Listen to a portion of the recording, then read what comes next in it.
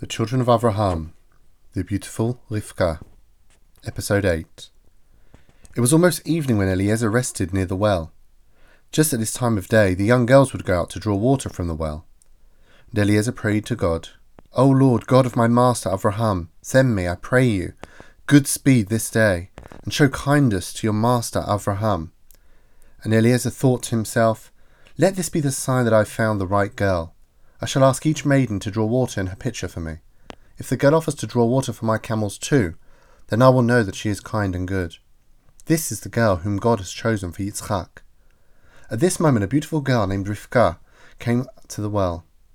Eliezer noticed that the girl was very fair to look upon. He watched as she went down to the fountain and filled her pitcher with water. Eliezer ran to meet her, saying, "Please give me a little water to drink. I am very thirsty after my long journey." And Rifka said, "Drink, my lord." Rifka lowered her pitcher from her shoulder and gave Eliezer water to drink. When he had satisfied his thirst, Rifka said, "I shall draw water again for your camels, so that they too might drink." She hurried to the fountain and drew water for the 10 camels. Whenever the pitcher was empty, she would return to the well and fill it again. Eliezer wondered, "Is this the maiden whom God has picked for my master's son?" When she had finished drawing water for the camels, Eliezer asked, "What is your name, my dear maiden?" "Rifka," she replied. "Whose daughter are you?" "I'm the daughter of Betuel."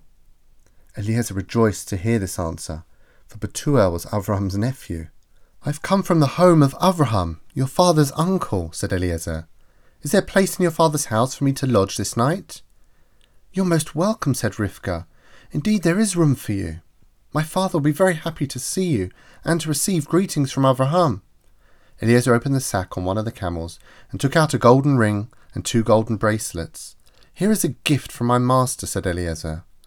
Rifka thanked the servant for his kindness and then ran to tell her father about their guest.